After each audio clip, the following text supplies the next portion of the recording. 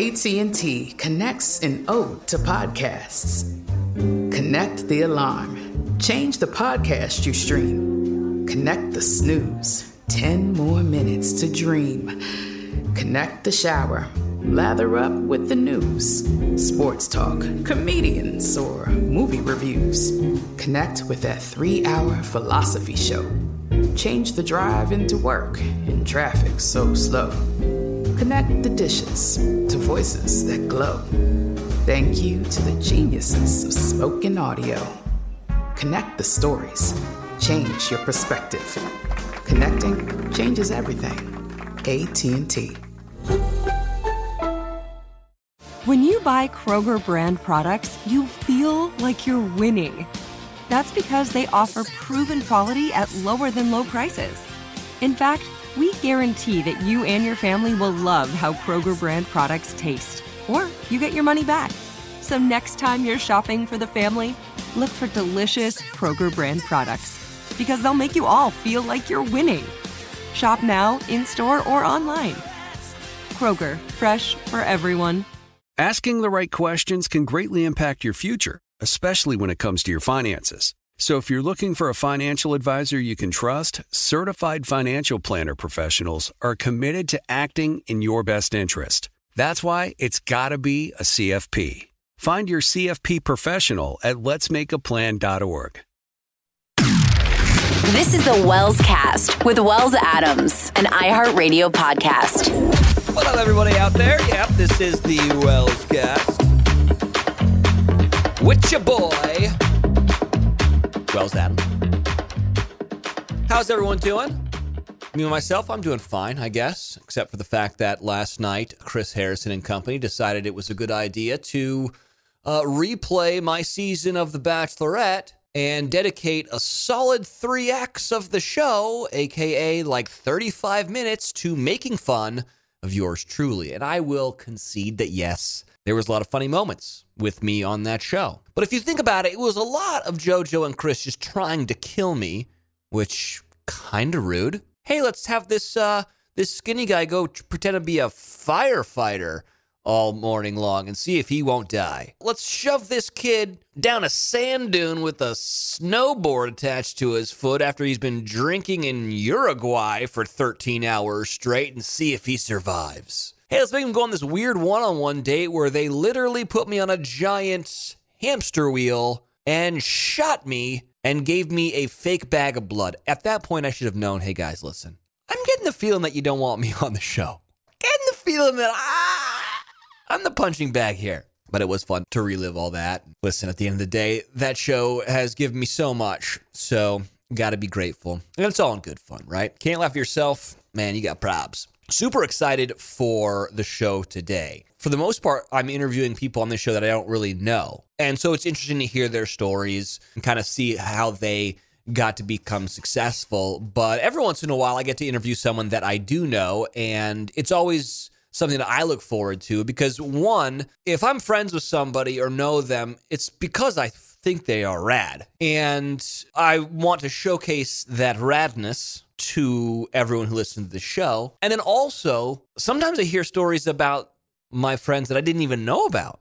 And I'm like, wait, what? Really? That's cool. So it's a learning exercise for me as well. I met this guy I want to say 3 years ago. We both were Nashville boys who have decided to move to Los Angeles to pursue bigger and better things. Now, granted, the things that he's pursued are much, much, much, much, much, much, much bigger, but whatever. We're the same. You guys know what a 5-tool player is? It's a baseball term that is used to describe someone who can do everything. You know, they can hit, they can run, they can field, they can play offense, they can play defense. They can do all these things. To be a 5-tool player in baseball means you are the best. That's kind of what this guy is. And it's funny because he wanted to be a professional baseball player growing up, but that didn't work out. And like we find with most of the guests, there's usually something else that everyone is striving to be. And then all of a sudden, some sort of paradigm shift occurs. They get thrust into a different calling. I mean, let's be fair. You probably know him for his role on the hit show on Fox called Glee. Dude was nominated for Screen Actors Guild Award for his work on said show. But he's also a phenomenal musician. He grew up under the creative wing of his father, Grammy winner and country top charting songwriter Paul Overstreet, who penned iconic hits like When You Say Nothing at All, Forever and Ever Amen, and She Thinks My Tractor's Sexy. And I also think Some Beach, Somewhere. This is a kid who wanted to become a professional baseball player, was a varsity football player in high school, but his senior year blew his knee out, popped that ACL, and then all of a sudden it was like, what do I do now? His dad said, hey, pick up that guitar and do something with your time. And then everything changed. He's got a new song out right now called What You Need, and I'm telling you, it's what you need to go listen to because it is phenomenal. We'll play a little bit later on in the show, but coming up on the Wellscast, my friend, extremely talented, Cord Overstreet, will be joining us. Stick around. This is one you do not want to miss.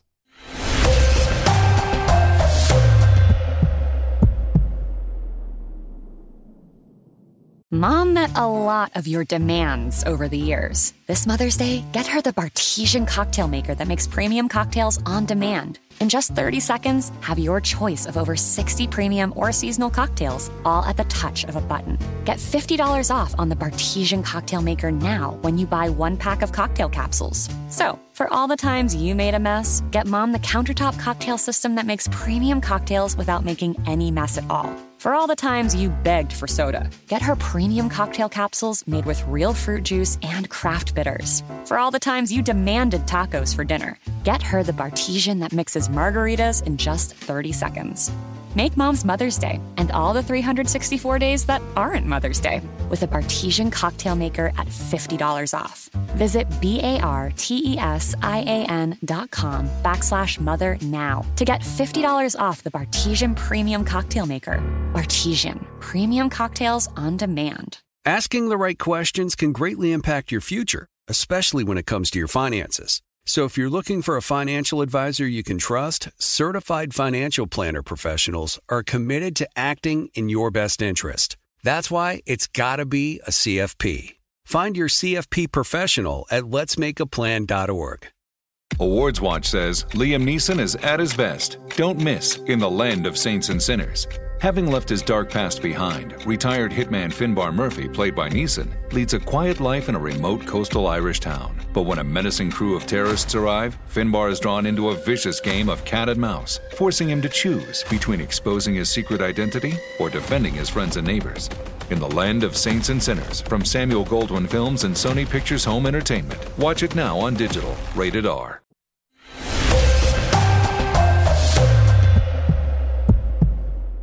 Yo! Oh, there he is. What's going on, buddy? Oh, you know, we're just living during the end of days. It's fun. I have some serious conspiracy theories with that stuff. I'm right there with you. Do you want to get into that? Should this be the Cord Overstreet conspiracy theory podcast? I mean, I have a lot of crazy ones. What's leading the pack right now for you? Okay, my latest conspiracy theory is, which it might be real, but I don't know. The Pentagon came out with the UFO thing that happened that the Navy released with the videos of like the Tic Tac thing that's like moving around, and they're like, yes, it was a real UFO. And I was like, why is the Pentagon, it was right after quarantine, I was like, why is the Pentagon telling us all this? I bet you what's going to happen is they're going to come out with something saying like, this is a biological attack by aliens, and that's how they take over.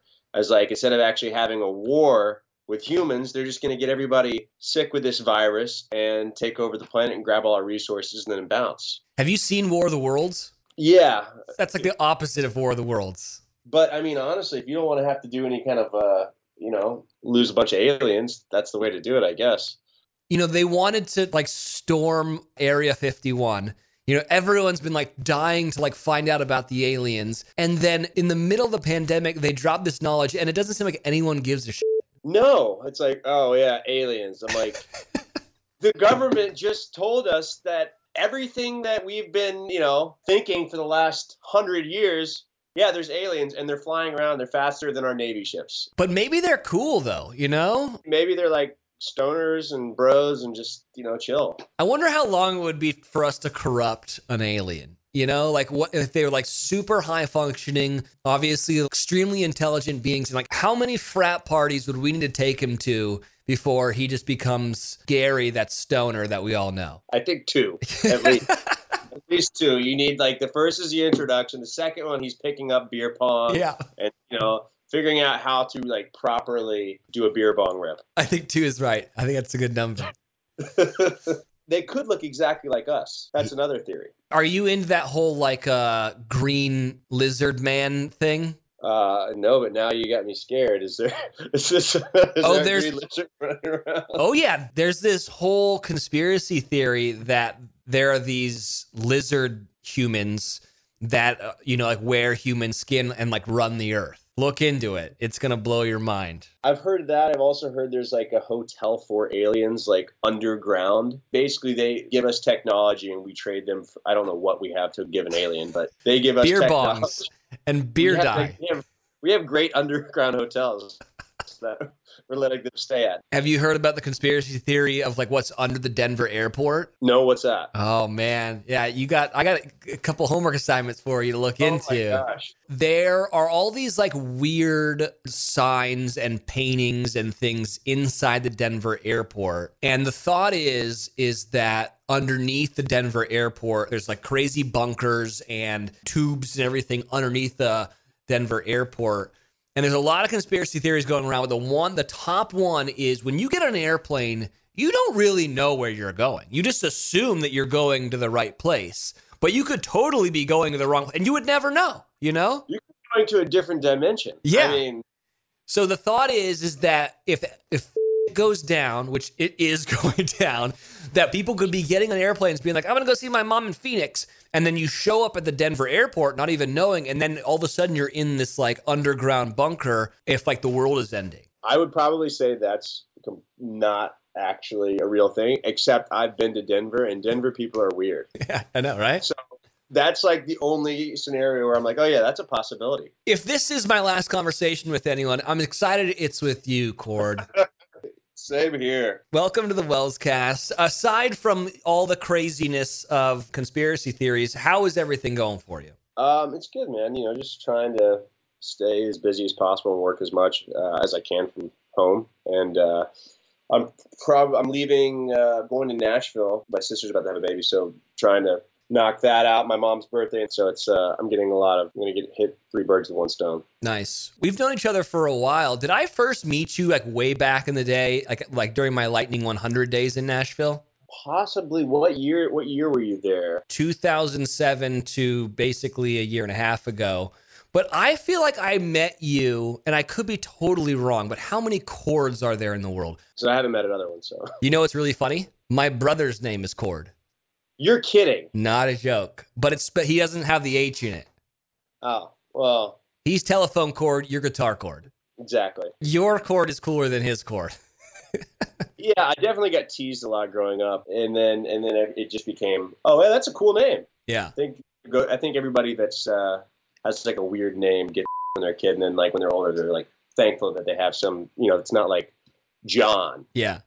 But like Wells is I've never met anybody else named Wells either. Yeah, I've only met a few of us. We're few and far between, but Cord I think is even more unique. I think the first time I remember like us having like a full on like kind of conversation was probably it was probably like I don't know, like 5 or 6 years ago at some Vanity Fair, some Golden Globe thing with you and Sarah. It was some award show where we hung out and we ended up getting. I feel like, I got drunk. I don't know what happened with you. I was definitely toast. Those are the nights that when the next morning you end up hating yourself. Yeah. And I just remember we exchanged numbers, and the next morning I was like, I got someone's number. And I think Sarah was like, what the f*** are you talking about? And I was like, listen, just give me this one. All right. I have a new friend. Leave me alone. Well, we were both like hitting it off because we were talking about Nashville. Yeah. Anybody that's from Nashville is immediately like just cool in my opinion. Not now because all the everybody's now imported that lives there. So. Oh, I know, man. It's completely different now. Lower Broadway is probably where Corona started, to be fair. 100%. 100%. Like at Acme or at maybe Losers. I got a feeling it is Kid Rock's Tootsie's. bar. No. Tootsie's and Robert's Western World and Acme. Those are reputable establishments. It's like Kid Rock's bar. Where what's Kid Rock Bar's name? I don't know, but I just know that there is one. There's a Kid Rock bar, and then there's like a Luke Bryan or like Dierks Bentley has a bar. I don't know. They all have. And Florida Georgia Line's got a bar. Here's the question, Cord. When are you going to open up a bar on Lower Broadway? I'm thinking about it right now. I'm going to go down there. I'm never coming back. It's going to be called Cocktails with Cord. I like that. It's literally only just straight alcohol. There's no mixing involved. It's like, do you want ice or do you not? Yeah. That's like the Coyote Ugly bar, right? Remember they only served like Jack, Jim, Jose, exactly. and beer. and I end up getting up and dancing every other hour. I'll get up and dance in the bar in like Davy Dukes. And I probably won't wear a wig. I'll probably just do it just straight up. I'd go there. I've just worth the price of admission for sure. Well, anyways, I'm excited to have you on the show. You've got a song out right now called What You Need. I do indeed. I've been digging on it, man. I was told that you might play a little bit of it. Are you ready to do that, or do you want me to play some of it from the stereo? What do you want me to do here? I mean, I can play it from my stereo or your stereo or on the guitar, either way. What do you want to do? It doesn't matter to me. Let's play it from your stereo. Okay. Pills to help anxiety. I would take the mess you leave if I could give you what you need. Temporary fix for the storm at the end of the night. Calling out my name, but it sounds like you're reading a line. I don't really care, I could drown in the waves that you cause. First it kind of feels like it's real when you string me along. But I could take the loose and sleep. All right, dude. I just got to say, I am obsessed with this song. Oh, thanks, man. Just hear me out, all right? Huge Bon Iver fan. Mm-hmm. It starts off kind of Bon Iver-y, right? Mm-hmm. My one thing that I've always been annoyed with Bon Iver is he doesn't deviate from that effect a lot. And and a lot of times I'm like, I want to hear Justin Vernon's voice because I know it's great. And you did the thing that I been wanting him to do for so long. Is that effect is so cool. Contrast. Yes. Have it come in and out of it. And you've got layers to it, anyways. And obviously the lyrics are just beautiful. So tell me about What You Need. Oh, thank you. First off, that was one of those songs where it's like a day before everybody got locked down. We wrote it and kind of just had a 2-hour therapy session before we went into the lyrics. And then I kind of just had, while I was talking about everything, I just kind of started taking notes on specific things I was saying. And the song kind of came out. It just kind of like happened really quick once we got through with the therapy session. The song kind of for me was, I had this back and forth kind of relationship. It just never was right. It was one of those being partnered up or paired up with somebody that it was just everything was challenging. And it was like all these obstacles were in the way that weren't really there. And it was like they were almost their own worst enemy. I was kind of coming from the position of like, well, even if, you can't have somebody, or even if, you can't change nobody, you're not going to change anybody. The kind of unconditional love that you kind of sacrifice what you want to give somebody what they need. You would take the mess, the disaster, everything, if it could help a little bit, but it never really does. And so it was kind of that turmoil and that kind of being stuck in limbo. It was one of those songs that once I kind of got what was going on out of me, it kind of just wrote itself. Was it one of those that was done in 15 minutes? Because you hear stories of that, like some songs, they just kind of ooze out of you. I think the verses kind of came for me really easy in 15 minutes. And then I had the title, What You Need, because I usually work off titles.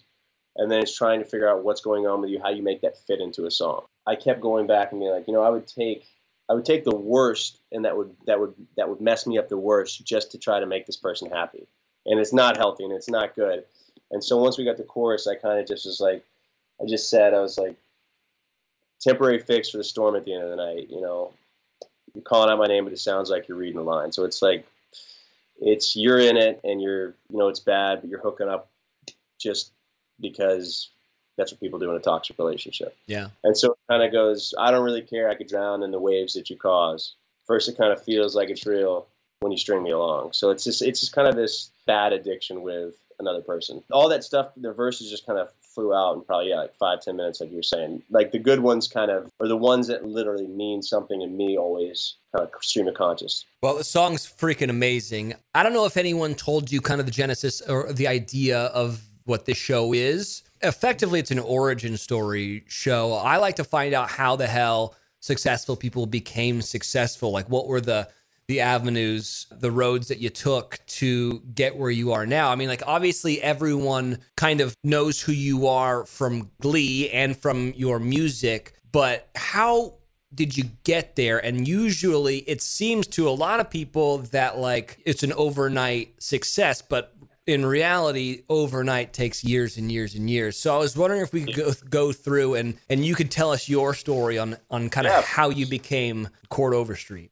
All right. Well, yeah, it's a long story, but once upon a time, my dad's a country music songwriter, so I grew up doing music, and that's kind of something that I just always done and not really thought about it. Like, just kind of did what my dad was doing. He would have, when we were little, he would have I'm one of 6 kids, but he would have his kids come out on stage and he would introduce each kid and they would say something into the mic. And I was probably like, he tells a story all the time, but I was probably like 2 or 3. There was this long runway and he was doing these like big arenas at the time. And there was this long runway at the end of the front of the stage. And when he called me out, I walked right past everybody, walked to the end of the runway and struck like a guitar pose, like I was playing like air guitar. And then like the crowd lost their shit. And that's like one of the stories that like, that was probably the first time I was on stage. But I wanted to be like a pro baseball player pretty much, 5 until 18. That was just like my, I think every kid wants to be a pro athlete at some point, but I did that until like pretty competitively until I was like 18. And then in high school, my senior year of football, I ruptured my ACL and was done. I remember being on like oxycodone and on the couch, pretty drugged up, and like the day after surgery, and my dad, I was playing video games or something. My dad walked in and he's like, "Turn that damn game off, write a song." And so that's like the first time I ever wrote a song. And then after that, I couldn't put it down. And then I've been doing like acting stuff and like little theater stuff here and there. I'd always wanted to, do comedy movies and, act. And I decided to move out to LA at like 19, did like a little indie movie that I don't think anybody ever saw or will ever see. And then moved out here and started like auditioning and stuff. And 6-7 months into living out here, I booked a ABC pilot. And I was super stoked on it. And it was, the first pilot anybody books, they think it's going to be the biggest show ever. I signed with this new manager, and she has a client that I'm still friends with now. Do you know Jess Zor? No. She's one of my good friends, but she was having like her 23rd birthday or something at like, back then it was called Truesdale. So it's Bootsy Bellows now. Yeah. I was probably 21, barely, or no, maybe I was underage. I was underage at this party drinking. We go to the party. I'm, kind of mingling. She's introducing me to a lot of people and drank, and I lost my voice because I was shouting over like the music, talking to people. Next day, I go to shoot, the pilot, and I felt fine, but I couldn't speak. So I did after we did the pilot, I did a full day of ADR, and I got recast on it. I was like, I was so bummed out. I was like, oh gosh, my agents are gonna drop me. I'm never going to work and do anything in this town again, and was just stressing. Then 2 weeks later, I get a call from my agent being like, "Hey, you want to go in for the show called Glee?" I hadn't seen the show at all, and so I was like, "What's Glee?" And he kind of filled me. It's a musical show, and I was like, "Well, can I bring my guitar?" And so I brought my guitar and did the auditioning process. Called me back that night. They were like, "Hey, we chased somebody to get you to, to come back and sing another song, but you'd already left. Can you come back and sing a song a cappella?" Did that. Did like 3 weeks of auditioning after that. And then it was kind of just off to the races with that show for like the next 5 years. It was kind of ironic that I ended up being able to be on a TV show where I could do music. And that kind of pushed me more into exploring music, because I never really thought of it or took it like as serious as I started to once I got on that show. And it was pretty much like a boot camp for performing. So, I mean, I had, no experience, didn't really know how to, move on stage, didn't really know how to dance. And then getting thrown into this boot camp, it kind of changed kind of my trajectory in a really cool way. Then I started writing a lot and, living more and getting a lot of, stories to tell just through life and through the show, and a lot of experiences. And then, so it was just kind of weird how all that stuff kind of, because I missed out on one opportunity, putting all this importance, thinking that the world was ending because I missed one thing. There was always some other door that was better than I could have imagined that the universe had kind of opened for me. So, you know, it's funny. That's a common theme on this show. I had Dave Coulier from Full House on recently. He's the best and super sweet. And we just filmed this cooking show together. But he was on the show and he was telling me the story of how he booked SNL. They were like, you got 10 days. You're going to New York. Break your lease and get out. And so he did, sold all his stuff, packed his bags. And 3 days beforehand, Lorne Michael calls him and is like, hey, listen, we've been thinking about it. You're just too similar to Dana Carvey. So we're not going to hire you. In his mind, as a comic, that's all you want is to get to SNL. Yeah. And that was in 1986. And 2 months later, he booked a pilot for a show called Full House. You know, we were talking about it. It was like, thank God that didn't hit because the greatest thing in the world happened to you 2 months later.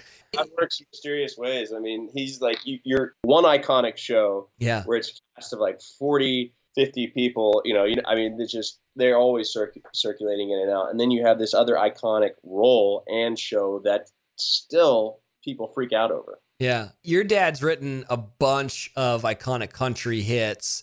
And I always go back to, that Garth Brooks song, and your dad might have written this. I don't even know. You know that one song that's like, one of God's greatest gifts is unanswered prayers. I always think about that. We're not in the same industry, but it's the entertainment industry. And you have to have that mindset of maybe this wasn't supposed to hit, like maybe the next thing. You got to be able to pivot or just be opening to letting other things just come to you. Every time I've ever tried to reach for anything, it's really never landed. I mean, the same way with songs, like, my dad he did a song for Blake Shelton called Some Beach, and he wrote the song She Thinks My Tractor's Sexy for Kenny Chesney as well. And so he was like close with Kenny. He was on the bus and they went to one of Kenny's shows and he was on the road with Kenny and he's playing Some Beach just on the acoustic. And he's like, he'd just written the song and Kenny is loving it. And he's like putting his ear up to the guitar hole while my dad's playing it.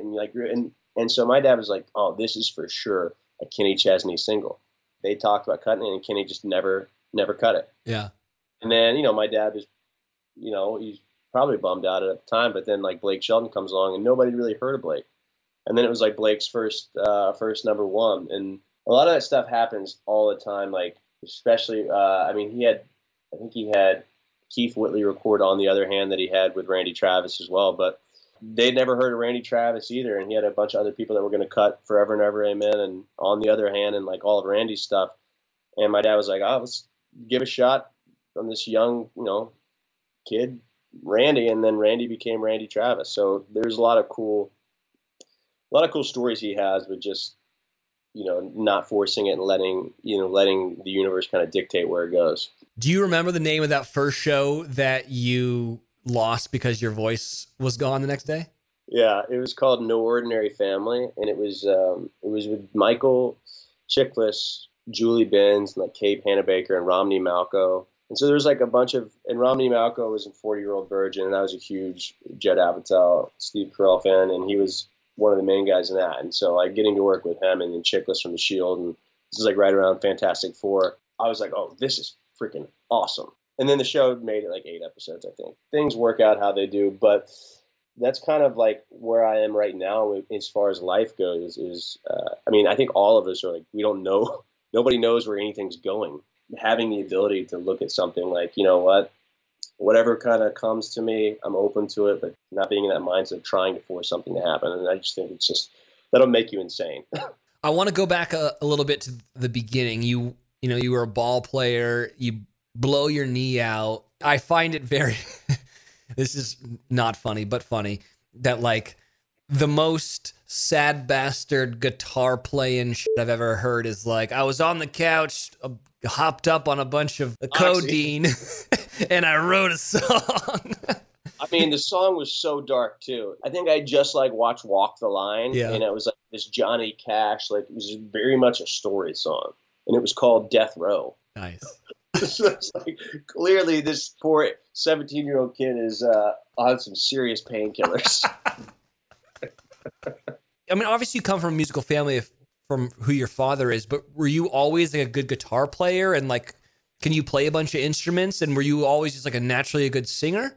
I mean, I can play guitar and piano, and I mean, I can play piano by ear, like enough to where I could write a song or play it. But I'm not like a great piano player. But I started playing drums when I was like 6. Mm-hmm. Just wasn't built for drums, and I picked up a guitar when I was 8. And my mom would drive me to guitar lessons, and my dad would show me some Jim Croce stuff here and there, and like learn how to play just like his favorite songs. And my parents really facilitated, or they really encouraged us to explore music, and we grew up in like a very Christian household, but it wasn't like Christian music. It was all like the Beatles, Tom Petty, Elvis. Like my dad had this collection of Elvis records that I used to, when I was like 3, I would sneak down into it was like the basement, but we turned it into this kind of music game room, and I would sneak down there and I would be gone for all day just listening to probably like 10 different Elvis records from front to back.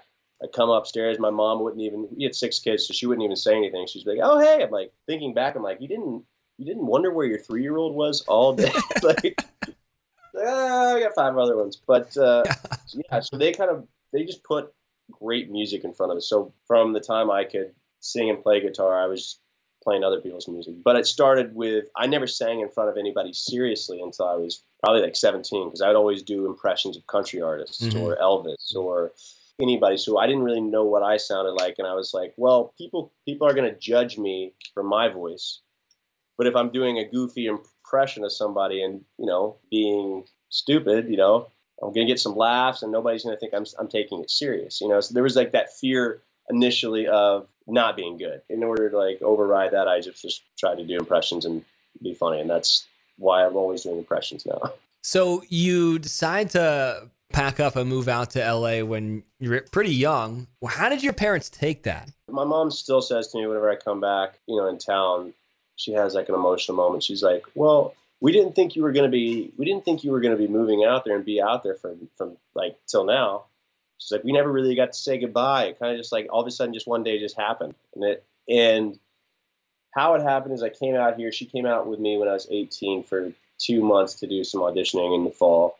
I booked an independent movie, drove out here to film it, and then never went back. They were really supportive until I was they were always supportive. They were really supportive and like were really encouraging for me to come out to Los Angeles until I just never came back. Yeah. I still go back for like a month here and a month there just to like when I'm writing and doing sessions or writing for country stuff or other artists. But there's no humidity out here. The weather's so much nicer. I'm kind of, I don't know if I'll probably split time if like later on, if I want to have like family and stuff, I go back and forth, but I'm loving LA right now. When did you come out here? I just came out here like 2 years ago. I grew up in California. Then I went to school in Mississippi for radio. And then my thought was, well, I go to where they make music. That seems like where you would go do radio. And then, so I was in Nashville from 2007 for 12 years. I did love Nashville, and it's funny because I always said I would never move to Los Angeles. Like it would never happen. And then I just kind of finally hit a ceiling. Like there's something else I could do. I had worked for every radio station in town. I could only ever make $40,000 a year. And it was just like, all right, I got to go try something else. And that's when I decided to make the move. And I think it was the best move, for me. I think a ceiling's a great way to put it. I definitely feel that like going back and hanging out with your old crew and, and family and, going to all the same places, like there's just so much more you learn when you go to like a bigger city and when you like the opportunities and there's just a lot more going on. So when you go back there, you're kind of like, you get a little restless. Yeah. One question I wanted to ask you, with a father who's such a celebrated songwriter, are you hesitant to go to him with like, what do you think about this? Just because he's written so many big hits? Or do you use it as an amazing resource that you can be like, hey, well, what do you think about like, I need to turn a phrase here or can't think of a bridge here? Like, how does that work with your relationship with him? Usually, especially in the music business, like that's like the first industry anybody will work in to where everybody's offering their opinion on whether they like a song or what they think you should change or what they don't like. And so if you can get past that, I mean, every song is your baby, so you have an emotional attachment to it. But if you can get that out of the way and just look at it from, as many years as you can get on it, it helps. So like, I don't ever take it too seriously if somebody doesn't like it, but 90% of the stuff that you do, people aren't going to love. So you have to find that one thing. So with my dad, I've just always been, I've always played him or send him emails of like full songs that are done, and he'll either be like, I'll get like a email or a text back after with the MP3, and he'll be like, "Fucking great record. Yeah. That's a great record." And he's always usually encouraging, and it's never like, "I'm not crazy about that." I don't really ask him, "What do you think of certain parts?" Because I kind of want him to just, be like, "Hey, you could do this here. You could do this." So any kind of feedback like that, I always take positive, and he spins it as a positive. He's like, "Hey, you could really do this here. This might be cool here." But it's always like coming from a place of positivity and encouragement, because he's one of the first people to tell you negativity kills creativity. Yeah. He's got a lot of wisdom, which I always kind of ask him for. But there's definitely, people in the, A&Rs or people at the label definitely, or you'll send them a song you're super excited about, and they're like, no response, or like, "I don't think that's the right direction. Not really crazy about this one." Yeah. And you're like, ugh. After a few years of that, you kind of just write what you write and say, "Fuck everybody else." And if it resonates with you, and then I'm happy with it. It's like you can't please everybody. And honestly, the music that I'm making, the people that I was working with at like a label or whatever, we're not even in the same ballpark as far as what type of music. Yeah, but he's been such a great like resource for me to, everything you write you think is probably good until you get it in front of somebody that you really admire and respect. Getting them to give you a nod is always great. You've got two different musical projects running at the same time, right? You've Chord Overstreet and then just Overstreet. For people that aren't familiar with your music, can you explain kind of the difference between the two?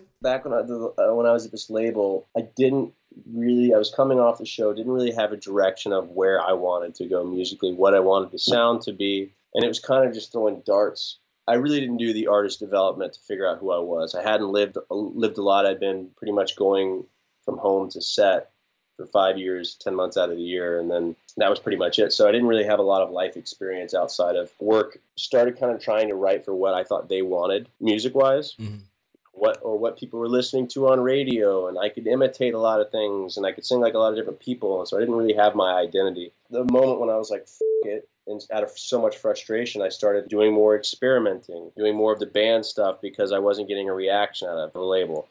And so that's kind of how the band stuff came about, where I was just like, I played a bunch of acoustic tours, or just me and a guitar. After like 2 months of that, I was like, you know what? I kind of want to play a rock show and move around and have fun and like just listen to music I want to drive to. That's kind of where that stuff came from. But then the other side of me, when I'm going through something where I need to, self-soothe or therapy, on myself, that's when I kind of pull the guitar out and I write something that's on the more emotional side. So it's like I have those two sides that love to have fun, love to have a good time, love to party and drink. And then there's the super sensitive side of me that I don't like people to see.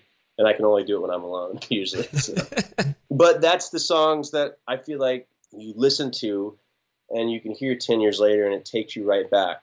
And there's a visual and you have this story in your head. Like if you can kind of listen to a song, close your eyes. You don't need a music video. You don't need anything. It's almost like the picture's laid out in front of you. That's like my favorite type of music to just listen to and kind of escape. I've always just loved that side of it. And I think the stuff that's real to you and genuine when you write it, there's no wrong answer. And people can't be, "Oh, well, I don't like that." It's just real for you. And if it's real for you, it's going to be real for somebody else, regardless who shits on it. Like there's probably a shit ton of people that are like, "Well, I don't understand this Bon Iver song."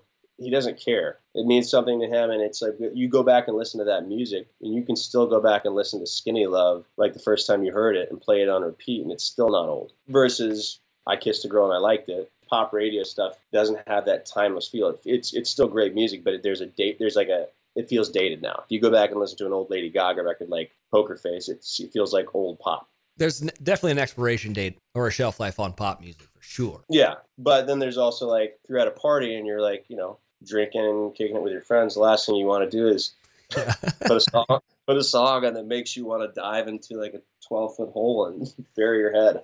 Let's put on this Jason Isbell record and really get crazy, guys. This song's called Elephant. That's such a great song, but so dark. Yeah. Hey, turn it up. This is a song about cancer. That song is beautiful, though. It's such a beautiful song, but you can only listen to that. That's not like a song you want to play with a bunch of people. That's a song you want to like play by yourself and just cry.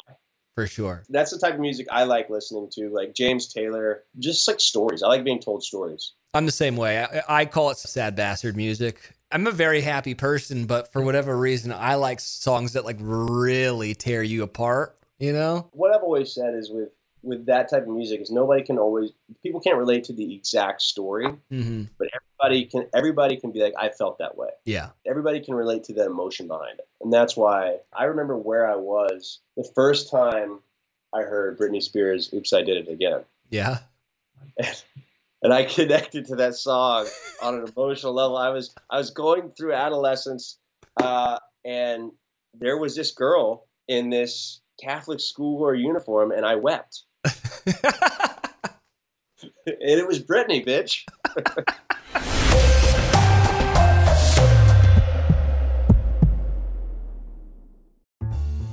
Mother's Day is coming, and Mom doesn't want flowers. She wants a cocktail.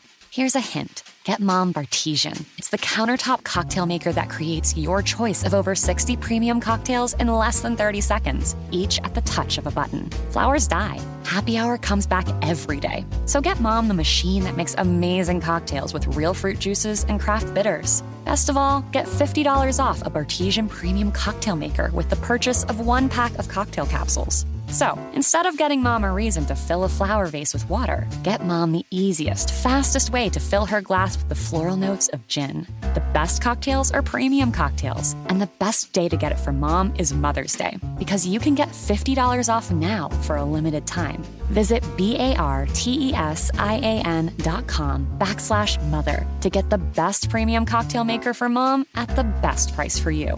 Bartesian, premium cocktails on demand.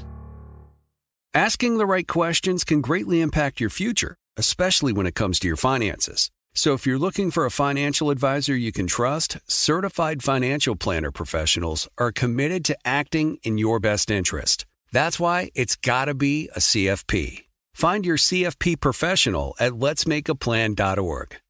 Awards Watch says Liam Neeson is at his best. Don't miss in the land of saints and sinners.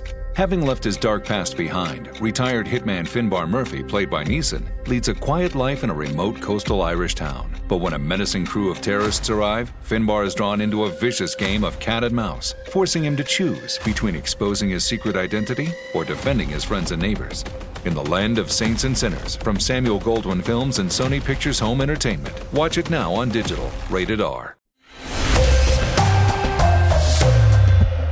You came into Glee on the second season. You said earlier in the show that you weren't familiar with the program. Once you got on set and started making the show, like, when did you realize that the show was iconic and was a barrier breaker? I was just not watching any TV other than The Office at this time. And I was like, all I wanted to do was watch comedy. And I'd obviously been a huge fan of Jane Lynch from all of her work with Judd Apatow and stuff. But my sisters were big fans of the show. And I remember going home from Los Angeles that fall, and they were watching it on TV, and I kind of passed through the room, and I didn't know I was like, "What are you guys watching?" I thought it was like High School Musical or something. Yeah. And then went I went out and shot shotguns, and we do every Thanksgiving with my dad, and like shoot clay pigeons and stuff. I get to LA, go back to LA, and it's like 6 months later.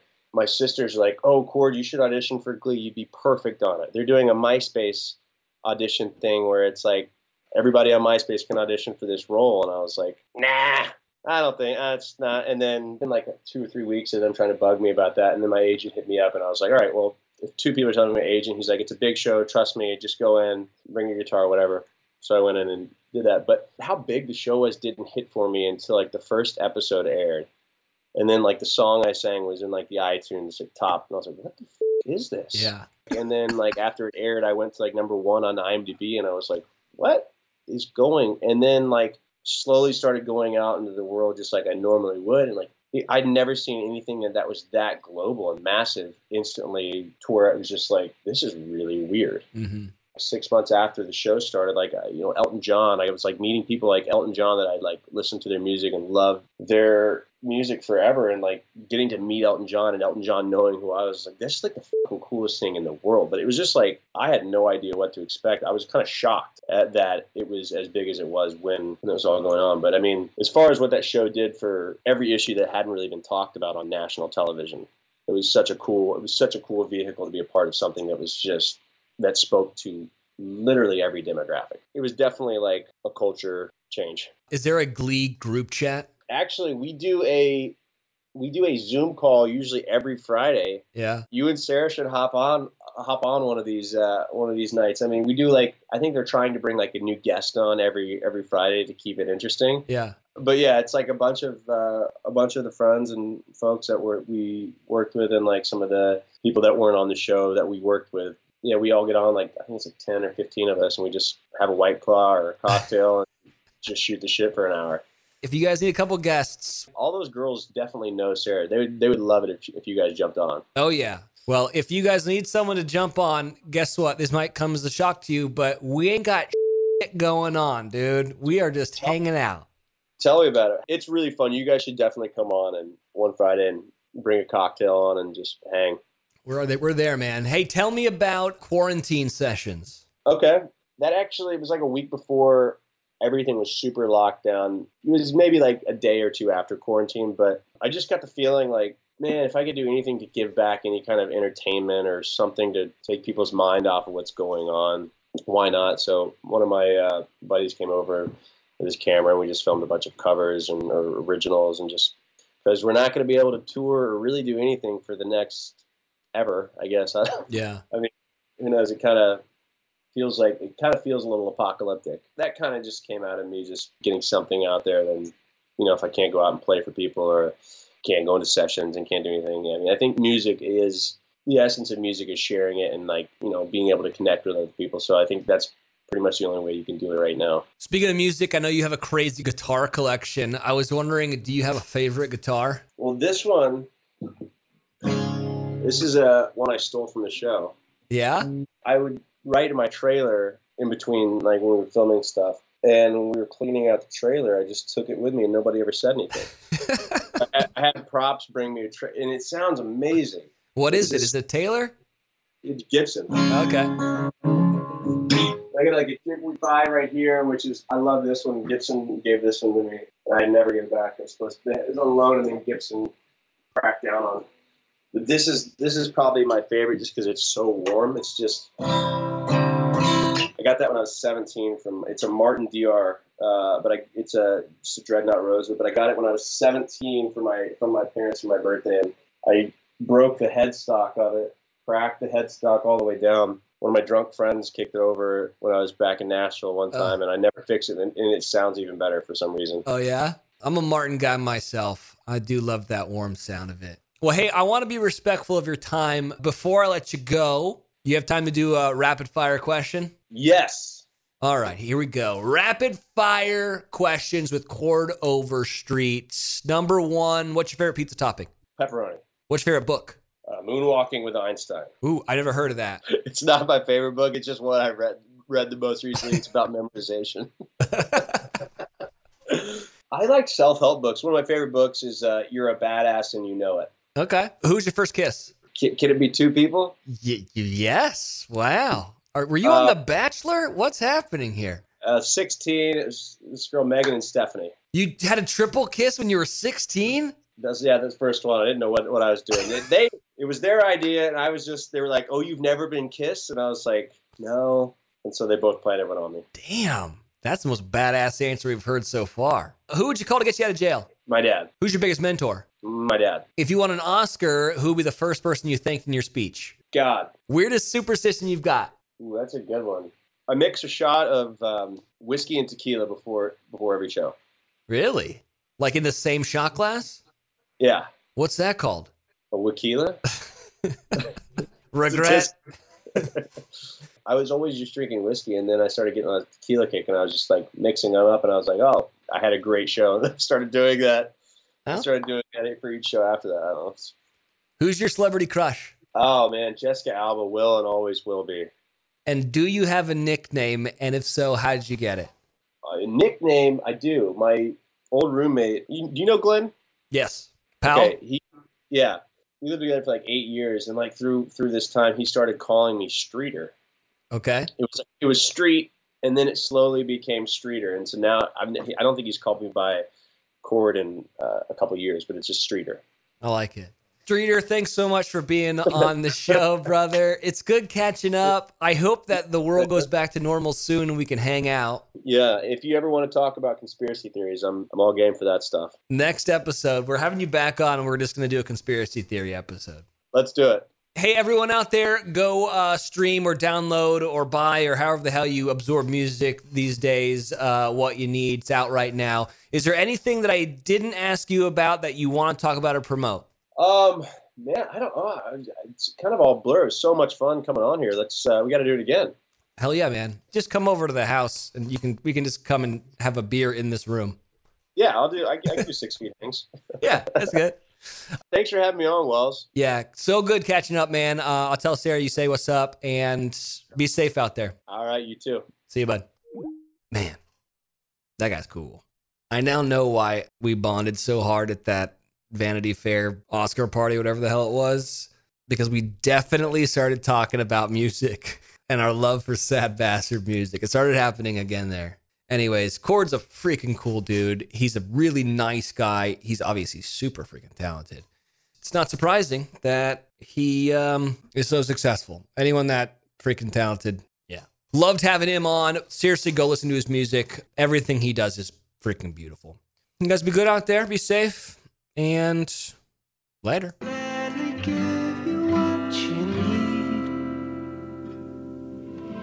Holding you tight on a high while I wait for the bomb. Inside my heart to the train tracks just to get off. They say you gotta go like I don't know, nothing's changed. But I could beat and beg like a dog here, but you never stay. Subscribe to Wellscast on iHeartRadio, Apple Podcasts, or anywhere you get your podcasts. It's the internet.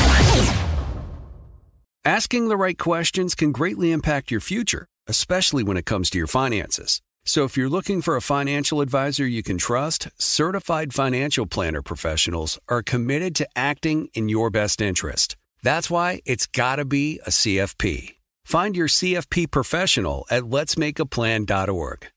This episode brought to you by 20th Century Studios' Kingdom of the Planet of the Apes. Director Wes Ball breathes new life into the epic franchise. As a ruthless king attempts to build his empire at the expense of the remaining human race, a young ape begins a journey to fight for a future for apes and humans alike. Kingdom of the Planet of the Apes. Enter the kingdom in IMAX on May 10th and theaters everywhere. Get tickets now.